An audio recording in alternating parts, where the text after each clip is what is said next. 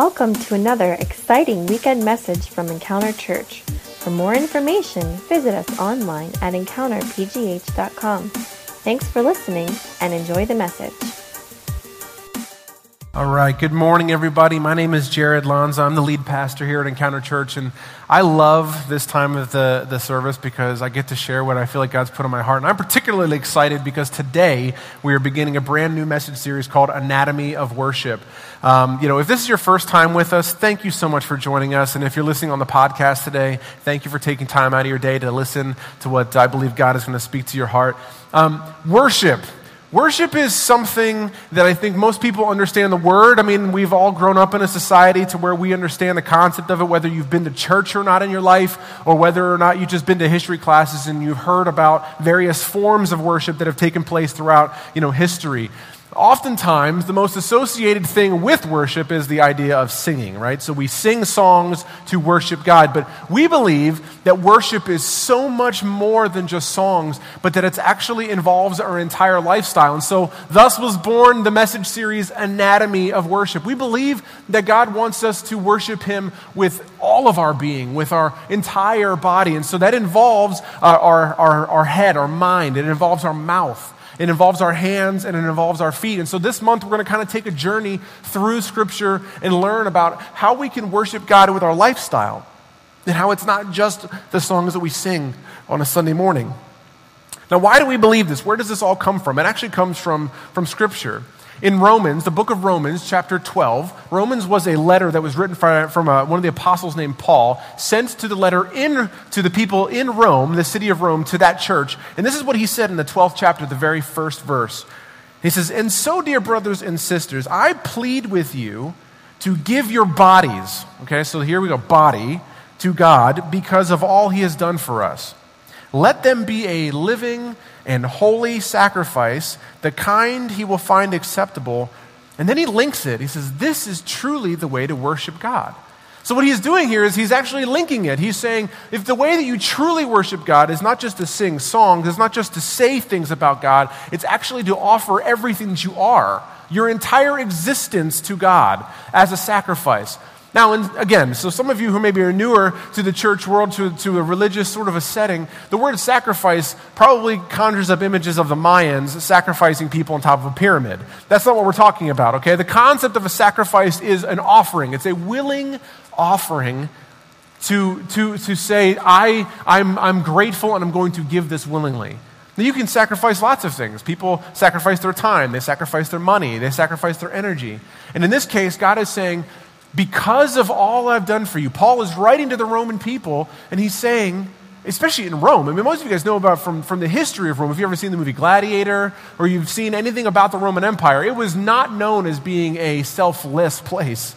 Rome was known for being a completely individualized place. It was completely a land of indulgence. The concept of sacrificing for other people was foreign. You were considered weak if you actually treated people that way, which is part of the reason why they hated Jesus.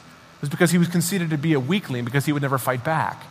That's the way that their society was. So when Paul writes to these people who grew up in a society where he was saying to them, listen, the way that you truly worship God is by giving your whole body over to Him and aligning yourself with what He wants, is how we do it. So God desires us to be wholly transformed and devoted to Him. This is really the mark of a disciple. So I'm going to revisit what we talked about last month. The vision that God has for us this year is to intentionally move deeper and outward. Why? To make disciples of Jesus. We want to be so close to Him that we are a disciple. We sit under Him and learn His teaching. And so this month, we're going to explore the different ways that we can worship God with our entire being, beginning with our mind, the concept of our mind. Now, I found a quote today from a man named James Allen. He wrote a book called As a Man Thinketh. And this is what he said about the mind. I thought this was so interesting. He says, a man's mind may be likened to a garden, which may be intelligently cultivated or allowed to run wild. But whether it's cultivated or it was neglected, it must and it will bring forth. If no useful seeds are put into it, then an abundance of useless weed seeds will fall therein and will continue to produce their kind. I thought that was really interesting because it's really exactly how the mind works. What this man was saying is that the brain, the mind, basically what you put into it is what you're going to get out of it, what's going to grow within it. And so what he's basically saying here is this concept of if you are going to cultivate it intelligently, then you will become a smart individual. If you're going to allow it to run wild, you're going to grow weeds in your mind. This is the concept of it, is whatever you put inside of yourself, whatever you focus on, ultimately it's what's going to be an outgrowth of it. And will ultimately shape what becomes of our lives. Another way to say this is we become what we intake. Now, a silly kind of an example of this is in my life. Most of you know that I have a persuasion to the heavy metal music and to some hard rock. I grew up listening to Metallica, one of my favorite bands of all time. And every once in a while, I get into a kick where I want to listen to this music and listen to bands like Killswitch Engage and just groups that like just really aggressive music, which, we can talk about this offline sometime if you don't think that's right for a pastor to be listening to that. But so I've been listening to this music and I'm just like driving on the road, and I'm just really enjoying it, or if I'm working out, and listening to just really aggressive, fast-paced music. And then for whatever reason, for the next several days, I find myself wanting to dress a little bit differently. I find myself, instead of wearing these nice brown boots, I put on my Chuck Taylors again. I want to get my belt out that has the bullets around the back of it. I find myself, wearing band t-shirts instead of these nice, flannels or plaid shirts. I want to hang out with the people down at the altar bar instead of, at the coffee shops. There's just something that happens to me when I listen to this music, is it just sort of makes me want to become like this guy. I don't know what it is, but this was kind of how I looked in high school. I don't necessarily, look like this right now, but this was definitely true of me, is that, my favorite band name, and then the teacher made me go to counseling. Some of the heavy metal band names are pretty scary. But my point in all this is a silly example, but the principle is still the same. There's something about the things that we put inside of us that begin to sort of shape who we are. The intake, what we become, what we intake. And so this is what's happening in my life. And oftentimes my emotions or my feelings on a subject might even change based on how I think about it. You can think about how that maybe happens in your life. If I'm not careful, my thoughts can control the way I respond to situations. I think most of us understand this idea of how powerful the mind is over all of us. How the things that we watch or the things that we listen to, the things that we think about, they all shape us. Things like CNN, things like the news that we watch, things like the TV shows that we watch, or the books that we read, or the magazines that we read. All of these things influence us in one way or the other. They begin to shape our worldview. They begin to shape who we are, how we think, our value systems. And ultimately, the mind, that all gets stored inside of our mind and begins to shape the things like our self-image, the way that we look about ourselves, the way that we value ourselves or the lack of it. Or the way that maybe we look at other people and how we see them as an image to us and the value that they have. It affects our outward appearance, kind of like I joked about with me listening to heavy metal and wanting to be some punk kid. But it's true. The things that we see, the things that we intake ultimately shape us in the way we want to dress, the way we want to act, and our outward appearance. It affects our confidence. Our mind can affect our confidence in ourself and even our interactions with others. How many of you have ever struggled with confidence issues? You don't have to raise your hand, but this is something that we all do. And a lot of that is stored inside of our minds. And things like our values and our attitudes, they all come from the mind. That's the way it works. That's the way the mind works. It is the place where most of our being comes from. It is the engine that drives our thoughts and our behaviors. It is the place where our values and our beliefs and our attitudes are stored. It is the computer ultimately inside of us that controls our actions. I believe this, that most of the struggles that we have in life are found within our mind. The things that we battle with, the fears that we have, the insecurities that we have, the feeling of that we don't measure up, or that we're not good enough, or that we're never successful enough, or whatever it might be, the things that we struggle with, those battles, I believe, take place in our mind more than anywhere else. And I believe that we have to win those battles. We have to become a people that can win those battles. And we lose those battles because they stem from our beliefs and our ability to fight them. We think oftentimes that I can't beat this thing And so we lose the battles to them because we're afraid of them, or we don't think that we can beat them. And all these things come from our minds. So the question then is begged, if I am to worship God with my mind, how the heck am I supposed to do that when I've got all this stuff rolling around in it? I mean, so Romans 12:1 told us that in order for us to truly worship God, we need to be willing to give him everything, including our mind. But how do I do that? Filled with a world of where society is telling me all sorts of things. I've got messages bombarding me constantly. How do I do that when maybe my values are messed up, or maybe I have a dysfunctional family, or maybe I just don't even know how to begin to worship God with my mind? How would I go about that? Well, fortunately, the second verse of that same chapter begins to tell us. Let's read the first verse again, though, just to remind us of what we're shooting for. It says, "And so, dear brothers and sisters, I plead with you to give your bodies to God because of all that he's done for you. Let them be a living and a holy sacrifice, the kind he will find acceptable. This is truly the way to worship him." But then he continues, talking about the mind. He says, don't copy, this is verse 2, don't copy the behaviors and the customs of this world, but let God transform you into a new person by what? Changing the way you think.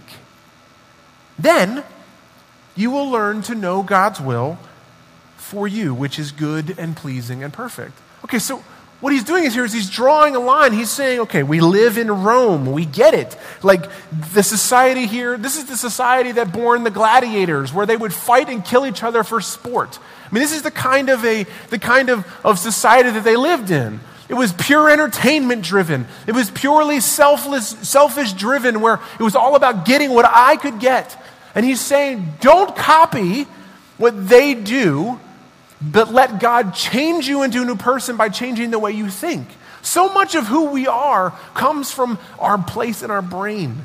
The decisions that we make, the values that we have, they all come from the beginning, which is into our brain. And so the big idea for this entire message right here today is this. The big idea, and if you want to write something down on the note page you have in your program, is what we think about is what we will worship. The things that we think about, the things we put into our head, are what we will worship. What we think about is what we will worship. Now, the mind has to do with the will. Okay, so at the end of that verse there, what did it say? It says, then you will learn to know God's will for you. But the mind has to do with the will. This is talking about our will versus God's will, okay? So the battle that we are fighting here actually has to do with design. The concept of what is it that I want for my life versus what is it that God wants for my life.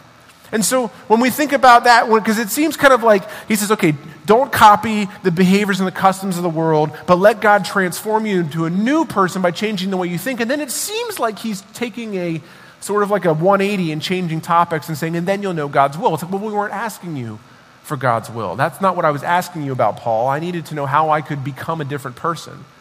But here's the thing, is that verse 2 says to change the way we think, we need to learn God's will.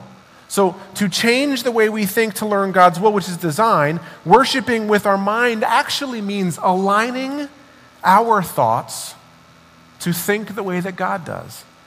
Not like that we're thinking like God, not that we are God, but there are certain things, designs, the way that he created the world to be, the way that he designed everything to be and to operate and for us to think about. We talked about this before. Think on these things that are pure, things that are holy, things that are just, things that are right. I mean, all of us in our hearts know when we see something right. Doesn't mean that it's boring. It just means that it's right. Things that are good, those are the things that we should be focusing on. So when it says, in order to worship God, to know his perfect design for our lives, means we need to be thinking the way that he wants us, the way he designed us to think. And ultimately, becoming a disciple of Jesus means taking control of every aspect of our lives and bending them to the will or the design of God. I mean, that's truly what this is about. Becoming a disciple of Christ means that we make everything in our lives serve Jesus Christ. And verse 2 promises that if we worship God with our minds, we will find ourselves within his perfect design and purpose for our lives. So how can I begin worshiping God with my mind, if we understand that the problem starts up here, that God wants me to offer everything I am to him. He wants my life to be pleasing to him. That's what it said, offer your bodies as living sacrifices. This will be a pleasing offering to him. So how do I begin? Okay, God, I get it. Like, I live in a world where things are really messed up, and I want to bend and align my thoughts to what it is that you want from me. How can I do that? How do I begin that process? Well, fortunately, in verse 2, it kind of begins to outline that for us. So verse 2 says this, and the first note is this: don't be a copy. Don't be a copy. Verse 2 says, don't copy the behavior and the customs of this world. Now, first thing you have to realize is that the world that we live in does not reflect God's design for our lives. So when we go out there and we're seeing the things that we see on the news and all the maybe the trends that we see around in society, and the way that people treat each other in relationships, and the dysfunctionality that we see in relationships with parents and their kids, or the problems that we see at school, and or at your jobs, and the selfishness and maybe the corner cutting that you see at work, and the way that people see, we see homeless people in the streets and all of these things. None of this is what God wants. It is not his reflection of the design that he has. So what he's telling us, what Paul is telling us, what God is telling us through Paul in this letter is, don't copy what was not his design. But what we find ourselves doing is we grow up in a world where it's all we know. I mean, imagine, he had to tell the Romans this. Why? Because the Romans grew up in Rome. They were aware, but maybe subconsciously, they weren't quite fully aware of what this society was doing to them. How many of those Christians were going to visit gladiator battles and seeing people murdered in front of their eyes and paid a ticket price for it, and they didn't know any better? I mean, how many of them did that because they weren't told otherwise, because they were grown up, they were born into a world, into a society that seemed normal to them? But Paul is saying this is not God's design for our lives. And he's saying the same thing to us today. Do not be a copy. Do not be a copy of the society that we live in. Be aware of being what is said or fed to you. When you watch the news, listen to what it says to you. Does this make sense, or is this propaganda? I'm not talking like politically. What I'm saying is like, are you being shaped by what you watch? Are you being shaped by what you listen to? Are you being shaped by that rather than what God is saying in his design for your life?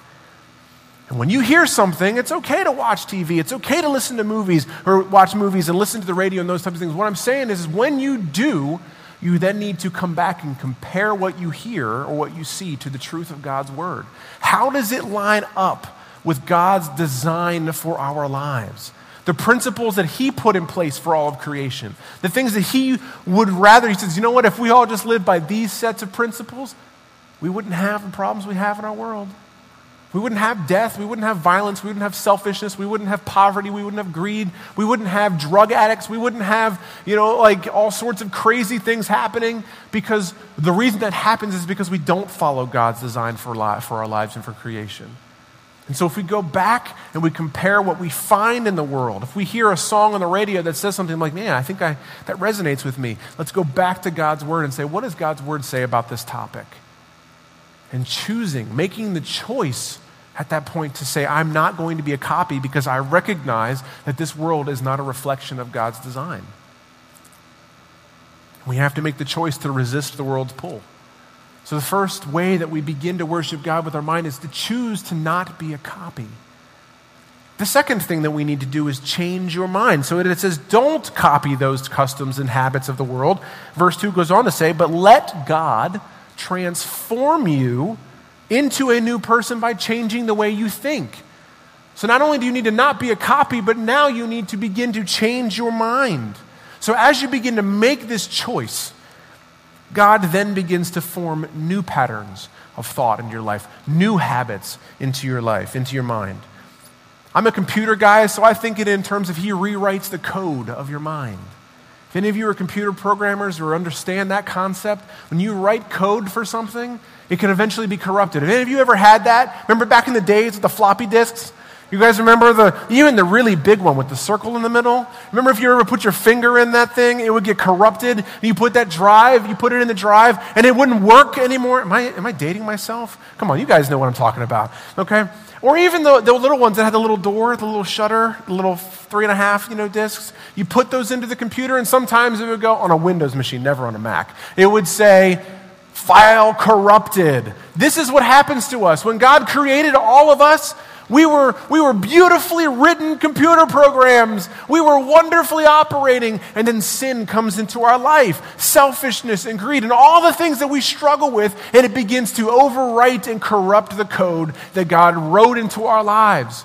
The beauty is that when we make the choice to become individuals that want to follow Jesus and begin to align our thoughts into the design that God has for us, He begins to rewrite that code. He refreshes that code in our lives, and we begin to operate efficiently again. We begin to become whole, purposeful individuals again. We begin to see people not as ways, as tools to be used for my gain, but as people that God loves. And we begin to build relationships with them. And we begin to restore marriages. And with my wife, if me and my wife are having problems and we've been struggling and butting heads, maybe you're in the same place. As you begin to align your thoughts with where God is for you and what He wants for your marriage, you begin to look at your wife now not as an obstacle, not as a problem. You begin to look at her as a child or a daughter of the King of Kings, and you begin to love her and treat her the way that God would treat her. Even though you're frustrated with her, He begins to treat her differently because of how He sees her. And when you do that in any area of your life, whether it be your relationship with your wife or with your kids or with your boss or your coworker, where you begin to treat your addictions or your problems or your struggles in life, whatever pains or problems you have, whether it be your finances, anything, when you begin to change them and address them in the way that God designed you to do it, you will watch those problems begin to heal. You will begin those problems, those relationships begin to mend. You'll begin to see your financial situation change. All of those things happen because God aligns. When you align yourself with God's plan, His design, He begins to rewrite things in your mind. You see things differently. It's amazing. It's incredible. When we begin to change the way we think, it says, let God transform you into a new person. You don't do it. I can't change myself. The things you have dealt with your entire life, you look back over your history and you say, man, I have really struggled with this thing, this area of my life, whether it be finances or whether it be, lust, relationship problems, or I keep dating the wrong guy or some kind of addiction, whatever it might be. You keep looking back at yourself, man, I always fall for the same things. It's because you cannot solve your own problem. It requires a master programmer to rewrite the code. You can't do it yourself. But that's the beauty of the verse. Verse 2 says is let God transform you by changing the way you think. You make the choice. Okay, God, I'm going to align my thoughts with what you say is important. And I can only know that by reading Scripture, by praying and spending time with God, soaking it up. It's like hanging out with the man. It rubs off on you.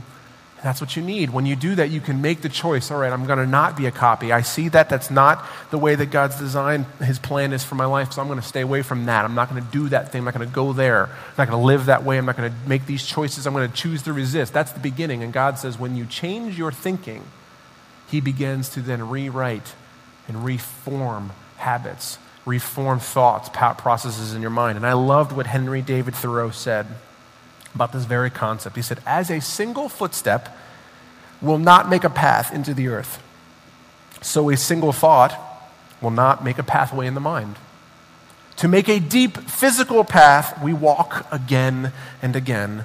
And to make a deep mental path, we must think over and over the kind of thoughts that we wish to dominate our lives.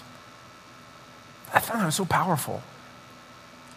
We cannot become different people. God cannot transform us into new people, into the new creations that He wants us to be, unless we are constantly telling our minds to think something else. I cannot be a disciple of Jesus Christ if I act like a disciple of the world. I cannot continually soak my brain with with television shows and radio songs and movies about, like getting money and treating people to get my own way, or treating women like objects, or guys that are just to be like playthings or whatever. Like all the stuff we hear on the radio or the things we watch on TV or the movies, all of these things. We cannot hope to ever be the people that God wants us to be, the set-free individuals, if we do all of that and never spend any time thinking about the things that are going to change us.